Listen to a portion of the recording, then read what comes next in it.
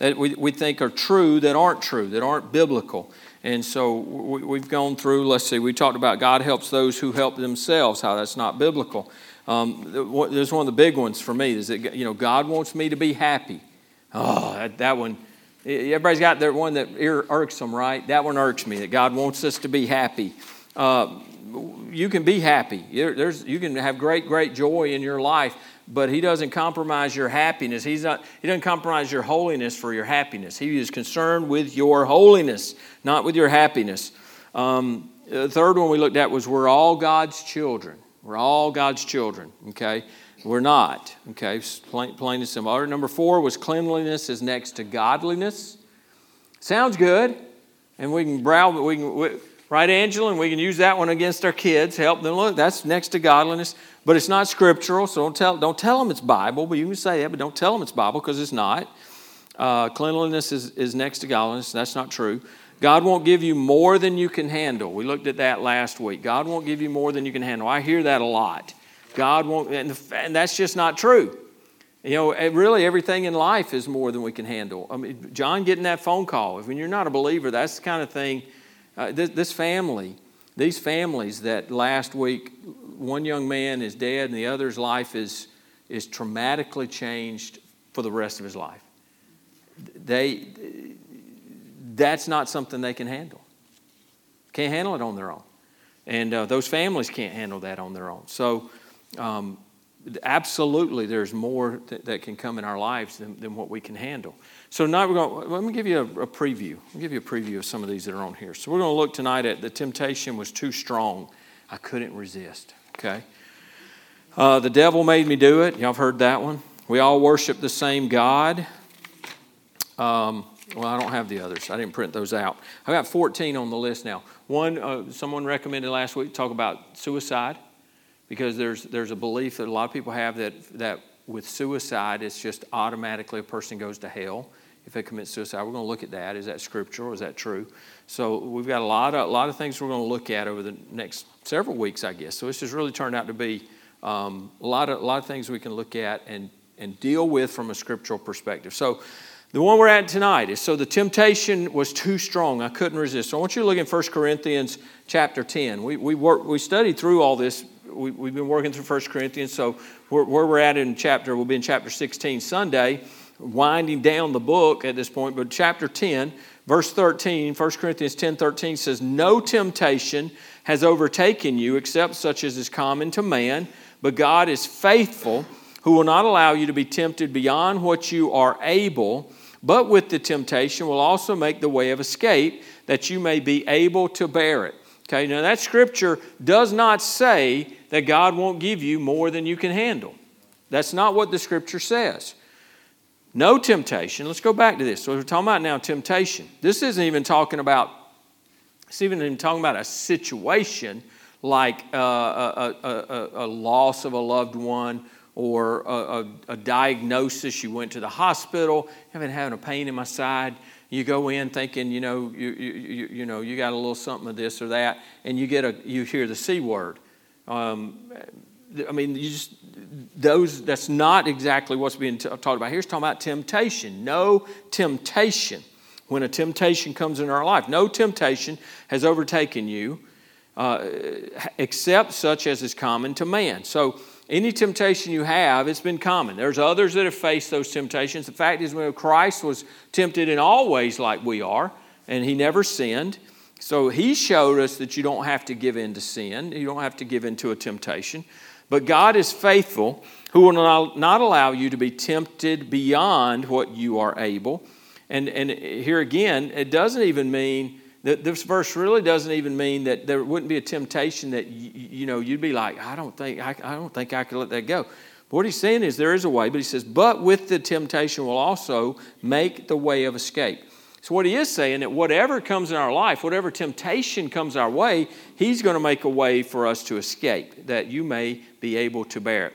And I think this is a passage that gets confused. It gets mixed up with the idea that God won't allow more to happen to me than I can handle. That's not what the verse is saying at all. And that's not what the scripture teaches us. So we looked at the fallacy, really we looked at the fallacy of that last week when we looked at God won't give me more than I can handle. So if you want to hear that teaching, go back to the end of last week. That was the last one we looked at last week. We'll notice two important parts of this empowering verse here. The first is this: God will never allow us to be tempted beyond what we can bear. This tells us that we can have victory over any temptation we encounter. Nothing is too hard to resist. It tells us that. We know from this, what the Scriptures tell us here, that there is no temptation that we cannot be victorious in. So for us to act like, well, the temptation was just too strong. No, maybe you're just too weak. And that's what we get caught up in, is we want to make it like the temptation was something that could not be overcome. We got to realize where the problem comes from. But we can have victory over any temptation we encounter. Nothing is too hard to resist. Galatians 5:16 says, I say then, walk in the Spirit, and you shall not fulfill the lust of the flesh. If you want to be victorious in your Christian walk, you got to walk in the Spirit. You know, be filled. We got to be being filled. That is an active, ongoing command there, is always be being filled with the Spirit of God. That's really what the idea is, for us being filled with the Spirit of God. But if we walk in the Spirit, then you shall not fulfill the lust of the flesh. It is when we're not walking in the Spirit, it's when we get away from walking with the Lord, that then we do fulfill the lust of the flesh. Anybody ever fulfill the lust of the flesh? I'm not asking if you had an affair. That's the first thing comes. That's not what I'm asking. But that could be in that. But it could be anything. It could be, you had a wrong look. You had a bad attitude. You popped off at somebody when you shouldn't have. I've done that.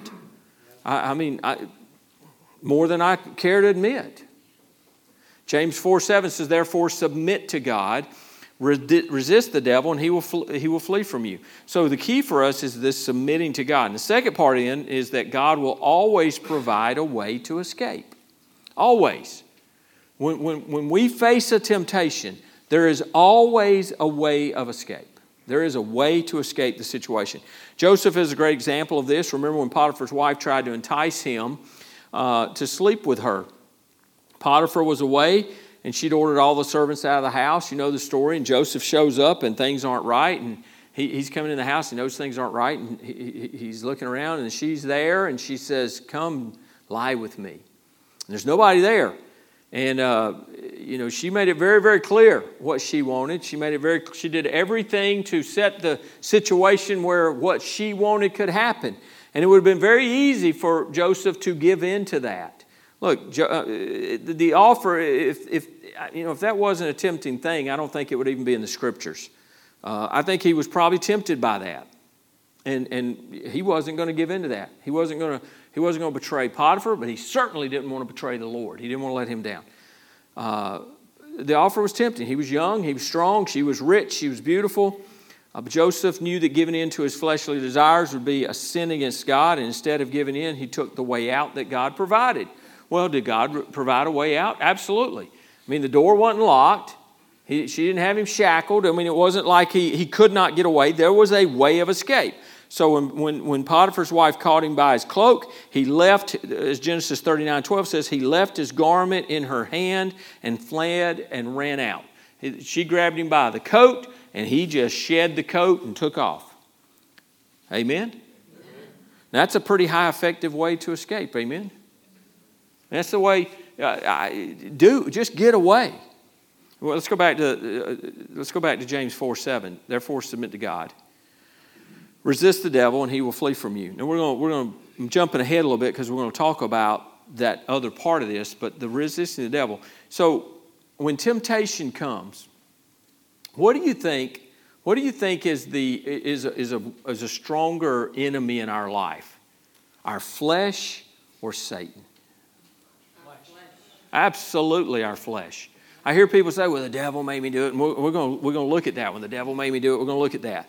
But our flesh is our greatest enemy, because Satan can't make you do anything. This world system can entice you, can bait you, can tempt you, but again, cannot make you do anything.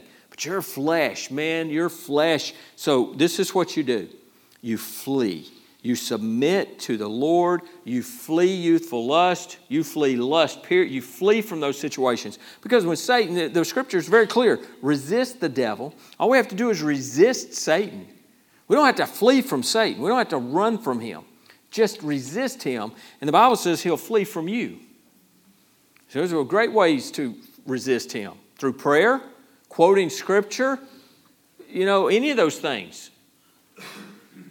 A lot of ways to do that. But a highly, when you face something that is a temptation for you, get away. Get away. Whether it's something with your eyes, whether it's something with whatever. Get away. Flee that if it's a temptation. 2 Timothy 2:22, flee also youthful lust, but pursue righteousness, faith, love, peace with those who call on the Lord out of a pure heart. Man, get away from whatever it is. If there's something that's a temptation for you, get away. Put distance between you and it and make more distance. Keep going. Joseph, you think about that situation. Boy, he had leaving his coat behind. It brought him a whole lot of trouble. But imagine the trouble he'd have had he given in to that. I don't know. We don't probably read this. There is no story then to tell. If he gives in to sin, his story, God could still use him, but he ain't going to use him the way he did. He had to go through those things. God, man, you think, man, I did the right thing and I end up in prison. God had a plan. And we don't see ahead. God sees ahead, and he's orchestrating all that to do what he did in Joseph's life. As long as we're alive, our sinful nature will tempt us. Amen? You notice the wording in the passage above. It doesn't say if you are tempted. The verse implies that when you are tempted. The implication is there. It says, but with the temptation. Well, you just got to know you're going to face temptation. We know that. We're going to face temptation. And there's no temptation that has overtaken you except such as common to man. But God is faithful, who will not allow you to be tempted beyond what you are able.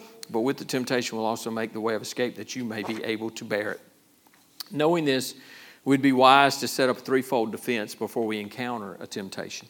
First thing I'd say is memorize this verse. When you face a temptation and you think, man, I don't know. That $50,000 laying on that table that I could take and nobody would ever know. It's a lie, isn't it, to say nobody ever know? Yeah, because he knows. And you know. But if that's a temptation, you know what you know you're being tempted by that. You need to be able to quote this verse. You need to lean on that. I'm not a slave to this. I don't have to be a victim to this. I can have victory over this. So memorize that verse. Look for the way of getting away. Listen. Look for the way of getting away, not the way of getting away with it. It's a good line, isn't it? I was writing that out and I thought, yeah, here's what we end up doing. A lot of times people look for the way of getting away with it. I'm going to give in and nobody will ever know. They won't find out. I'll get away with it. No, you won't get away with it. You won't get away with it. So look for the way of getting away and then take it. Whatever way the Lord presents for you to get away, take it, get away, run. Amen? All right. Who remembers Flip Wilson? Y'all knew that was coming, didn't you? Yeah, y'all remember what did Flip Wilson say? The devil made me do it. That was his. I remember that. I don't know what show that was. Did he have his own show? Okay. So all you older people in here that remember that, I was so young. I remember it being on TV, but I didn't know it was his show. I just remember seeing him. Wouldn't he wear a dress? Geraldine. He would do a skit or something. I just remember him coming. I thought he was hilarious, but I was just a kid. Okay. I had no idea. I just knew I'd seen him, and I remember him coming out with his little skit about the devil made me do it. Devil made me do it. The first instance of the devil made me do it excuse was all the way back to the Garden of Eden. That's where it all started. Genesis 3:13. And the Lord God said to the woman, "What is this you have done?" The woman said, "The serpent deceived me and I ate." A lot of blaming going on in that garden, wasn't there? There's a lot of blaming. It was Adam, Lord, that woman that you gave me. That's what he said. That woman that you, so what's he do? He's not blaming the woman. He's blaming her and God. I mean, it ain't my fault, Lord. It's your fault and it's her fault. It's her. You shouldn't have given her. You know, he just, man. And then she's blaming. And then the old joke was, you know, Adam blamed Eve. Eve blamed the serpent. And the serpent didn't have a leg to stand on. So that's, I know that's a bad dad joke.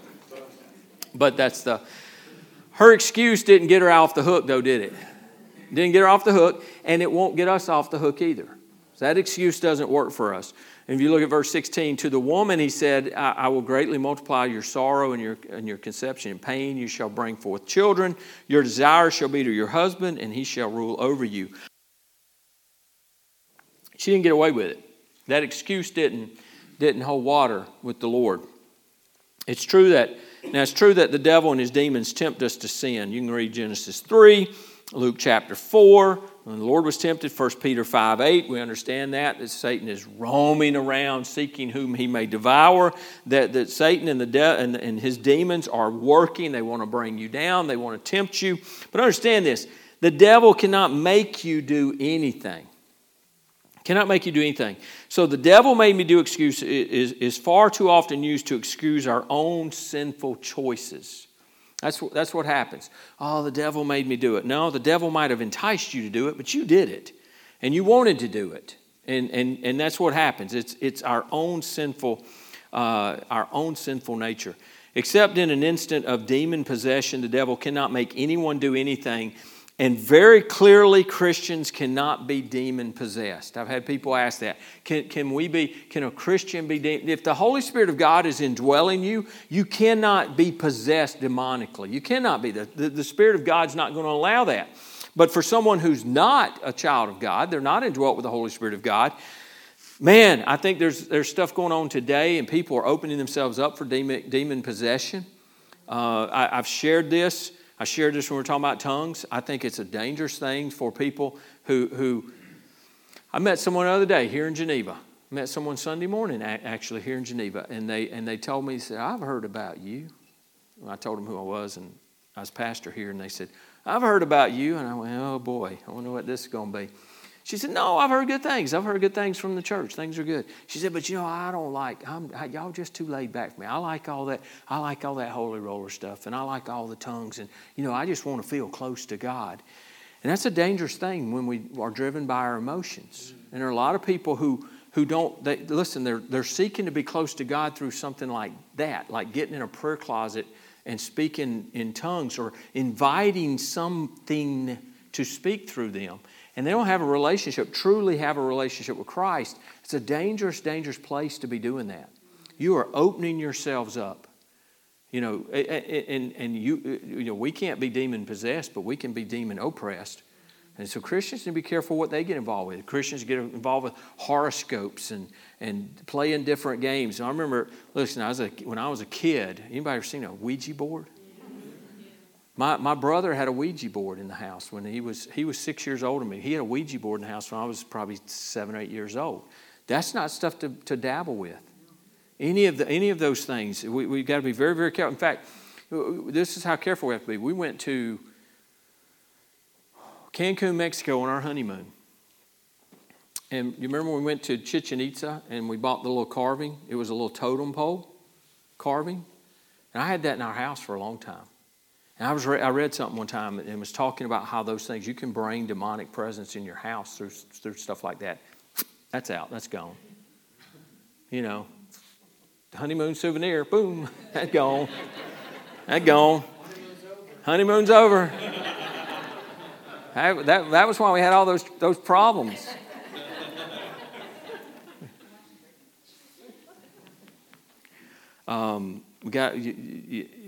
We cannot be possessed, but others can be. So the indwelling Holy Spirit we're not allowed. Romans 8:9 says, but you are not in the flesh, but in the Spirit, if indeed the Spirit of God dwells in you.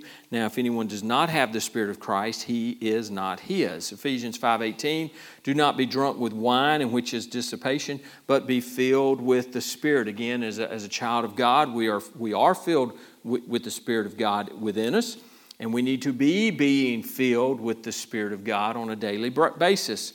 And so therefore the devil and his demons cannot control a believer. They cannot make us do anything involuntarily.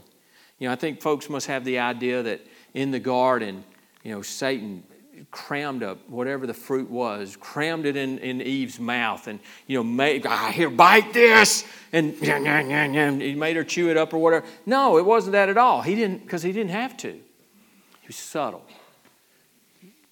Twist Scripture. Hold things out. Don't tell the whole truth. Make you question, did God really say? Denial of the Scripture, doubt in the Scriptures, deceiving things. And next thing you know, she's gone to that's the one thing in this incredible vast garden. The one thing over there that you don't even need to look at. You don't need anything to eat. There's no reason at all to pay any attention to that fruit. You got everything you could imagine. But he's got her looking at what? The fruit. Boy, that's really beautiful fruit. It just looks like it would taste so good. And then he says, and if you eat it, you'll be like God. You'll have this great knowledge of right and wrong. You'll be like God. And then she desired it. It was desired. So he didn't have to make her do anything. She went over, picked it, and ate it. And gave it to Adam. Adam, like most of us men. Okay. Hey, I ain't going to throw it all on the women. We're not too bright sometimes. But y'all do that to us. Y'all have that influence over us. Y'all do that. Y'all just make us dumb. We get dumb. Oh, all right.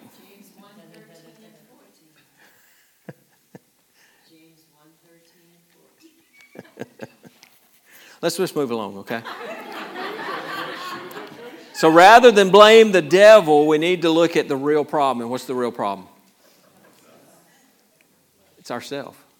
We're the problem. And we can blame anybody else. Listen. This blaming others for our sin is you know what? It goes all the way back to that. It's not what we should do. We have to own our sin, and we're the problem. So James 1:14 says, "But each one is tempted when he is drawn away by his own desires and enticed. Then, when desire has conceived, it gives birth to sin. And sin, when it is full grown, brings forth death." So what that means is, I've shared this before. You can't be tempted by something you don't already have an issue with inside, right? Okay, so I can tell you, talking about the money. You could put $1 million on a table down here, and it could be just totally black, pitch black, and if the lights went out, and I knew nobody in here would ever know. I can tell you with absolute integrity, 100% integrity in my heart, that wouldn't tempt me in the slightest bit. But there are other things that are struggles for me. And each person's got their own struggle. You've got something in here. So each one is tempted when he is drawn away by what? His own desires. So it's what's there. It's already what's there. When anybody ever fish for catfish? All right, so catfish is lazy man's fishing. So, the scuba diving is a lazy man's sport. You go down and you float around. It is. You just float around. I do it. That's what they tell you. You don't want to work hard when you're scuba diving. You just want to float along. But catfishing is really lazy because you put you wrap liver in nylon stocking, and it's what we used to do as a kid. And you throw the hook through it, and you throw it out there, and you just wait on the old catfish to come get it. But that's all you're doing is you're doing this right here. They do fight. That's good input there, Mike. They do fight. I like fighting them catfish. But you don't have to do anything. You don't have to work it. But here, because what's happening is you're throwing out there what you know they like. That's the thing they like. It ain't hard to entice them because that's what you're doing, is you're enticing them with the thing they already struggle with. Now, Satan is not all-knowing, but his minions are watching you. They're watching you. They're watching your life. And I promise you, they got a notebook full of, here's Ann's problems. Here's what she likes. Here's what is a temptation for her. This is what we can entice her. And what Satan will do is just throw the liver on the hook and throw it out there and just sit and wait. Because he's putting out there what he knows it will entice you. And so we're tempted when we're drawn away. And that fish, you throw the bait out there, that fish is safe somewhere, but that bait's out there now. His own desires pull him, entice him, and draw him out. And when enticed, then when desire is conceived, it gives birth to sin. And sin, when it is full grown, brings forth death. So what happens to that fish? And then he's in the frying pan. Right, Mike? Yeah. Yeah. Why do we sin? We sin because we are sinners. That's why we sin. I shared, we don't become a sinner when we sin. We are sinners. We're born sinners. And we sin because we're sinners. Same reason a dog barks. A dog barks because it's a dog. A dog doesn't become a dog when it barks. Oh, I don't know what that is.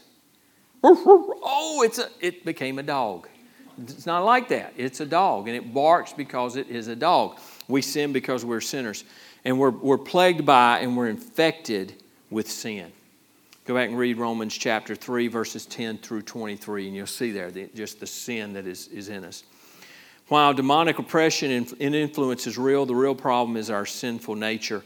Galatians 5:19 says, "Now the works of the flesh are evident, which are adultery, fornication, uncleanness, lewdness, idolatry, sorcery, hatred, contentions, jealousies, outbursts of wrath, selfish ambitions, dissensions, heresies, envy, murders, drunkenness, revelries, and the like, of which I tell you beforehand, just as I also told you in past time, that those who practice such things will not inherit the kingdom of God."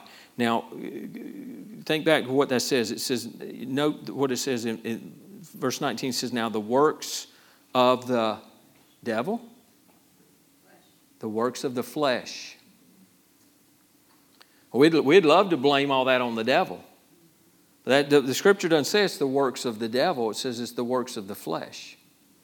So that's the works, that list there, that laundry, that's us. That's what's in us, our hearts. So as Christians, we have the indwelling Holy Spirit to help us overcome sin. 1 John 4:4, you are of God, little children, and have overcome them, because he is in you. He who is in you is greater than he who is in the world. So we can have victory because we have Christ indwelling us. If we are a child of God, we do not have to give in to temptation. We do not have to give in to sin. If we walk in the Spirit, we can have victory. There is a way of having victory. 2 Peter 1:3, "As his divine power has given to us all things that pertain to life and godliness through the knowledge of him who called us by glory and virtue." If we sin, we have no excuse. We cannot blame the devil. We cannot blame our circumstances. We can only blame ourselves. When we sin, it's on us. It's no one else's fault. No one else can make me sin. Now, there may be circumstances where then I'm enticed to sin, but when I sin, it's on me. I got to own it. And it doesn't do any good for me to say, well, Gina, I know that was wrong, but you made me do it. Doesn't work, does it? I've tried. Doesn't work. She says, whatever. Until we recognize that the problem resides within us, we'll never be victorious. Romans 7:20, "Now if I do what I will not if I do what I will not to do, it is no longer I who do it, but sin that dwells in me. There is sin in me. It may sound harsh to tell someone that the problem is him or herself and their own choices. And you know what? A lot of times people don't like the preacher. I've had people tell me I'm opinionated. I've had people tell me I'm direct in different things, and I am. But I'm going to tell you what I do. I love you. And I don't think it's love to capitulate to sin. I don't think it's loving at all. I don't think it's loving to act like everything's rosy when there's problems in people's lives, and it's problems they're creating with their sin, the choices they're making. And I'm going to tell folks, and you know what? We've had people leave church before.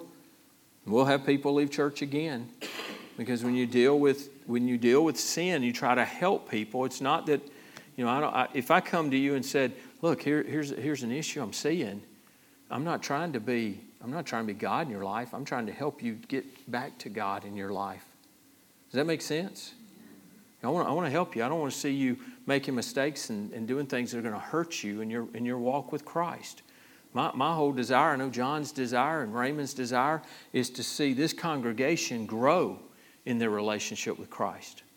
And that's, as elders in this church, that's our role, that's our responsibility, is to look out for you and to deal with those things and help you in those areas. Not just to say, "Hey, boy, you're just making some terrible choices," but then to walk with you in that. Some would say it's harsh to do that, but it's no harsher than a doctor telling a patient to quit smoking and that the tobacco company is not to blame for their poor health. It's no harsher than that. So to find victory, we have to start with a correct diagnosis and then move to the correct treatment. The correct diagnosis is sin. Why do we sin? Why do we fail? Why do we make these mistakes? Why do these things happen? It's because of sin in us. And the treatment is to submit to God and to obey His Word. God can enable us to achieve victory over sin. Romans 7:24 and 25 says, "O wretched man that I am, who will deliver me from this body of death?" Paul's like, who's going to help me overcome this body of sin, this body of death? He says, "I thank God through Jesus Christ our Lord. So then, with the mind, I myself serve the law of God, but with the flesh, the law of sin." Jesus Christ has given us victory. 1 John 5:3 and verse 5, 3, and 4 says, "For this is the love of God, that we keep His commandments, and His commandments are not burdensome. For whatever is born of God overcomes the world, and this is the victory that has overcome the world, our faith. Who is he who overcomes the world but he who believes that Jesus is the Son of God?" If you have a relationship with Jesus Christ, you're already victorious.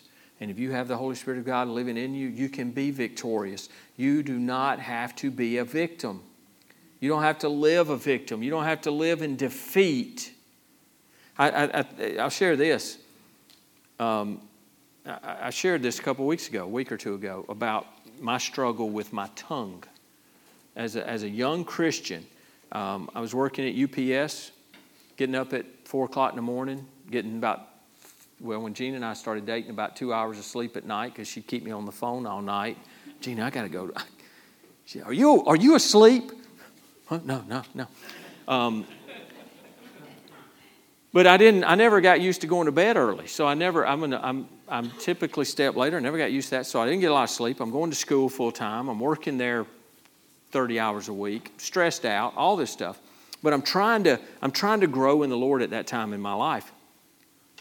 But I had a lot of bitterness. I had a deep root of bitterness in my heart for some unforgiveness that I didn't realize I had at that time.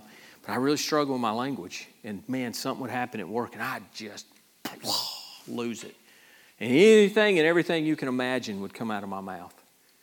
And I was defeated. Just defeated. I got to where I'd be like, I'd go pray and, "Lord, forgive me. I'm so sorry. I can't believe that happened again." And then it got to where Satan was getting up here going, "Oh, what are you going to do? Ask for forgiveness again? What do you think God's going to forgive you again? Well, you just going to keep on asking? What is that? Just do what you want to do." And, so Satan's up here. And I got to a point where I couldn't even pray. And I've heard this phrase of being paralyzed in prayer. And I could not pray. I couldn't even go to God. And that's exactly what Satan wanted. And a pastor, one of my pastor at the time preached a message on the difference between conviction and condemnation. And man, when I learned the difference between conviction, that draws, when God convicts, He draws us back to Himself. That's what He's doing. Condemnation comes from the enemy. And the difference is conviction always draws us to God. Condemnation always pushes us away from God. And so what I realized was this wasn't of God, and it was wrong. And so then I confessed it. I remember when I realized that I cannot do this. And I called on the Lord and I asked Him. He gave me victory over my tongue. And I praise the Lord for that. Praise the Lord for that. We've got victory. James 4:17, therefore submit to God, resist the devil, and he will flee from you. If you're a Christian and you commit a sin, the devil didn't make you do it. He may have tempted you to do it. He may have even influenced you to do it, but he did not make you do it. It was you that did it. And you need to get that confessed, repent of that, turn from that, and ask God to help you not to go down that road again. And walk in the Spirit, that you not fulfill the lust of the flesh. We got about 4 minutes, okay? So any questions, comments? We'll be done a little early if not, but questions or comments?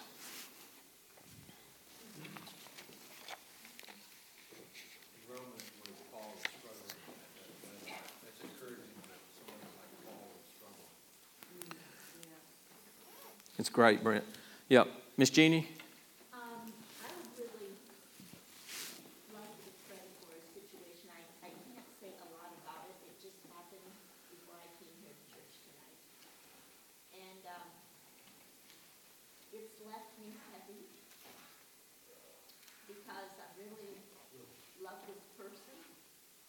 And this person called me on the phone and talked with me for about an hour.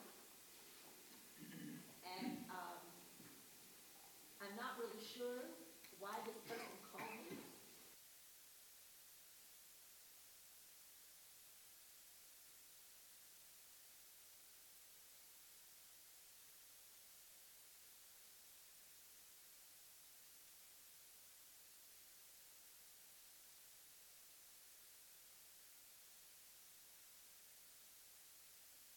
Just pray, would you please? Let's pray right now, okay? Let's. His will be done in this matter. And if he's not in that this person will see it.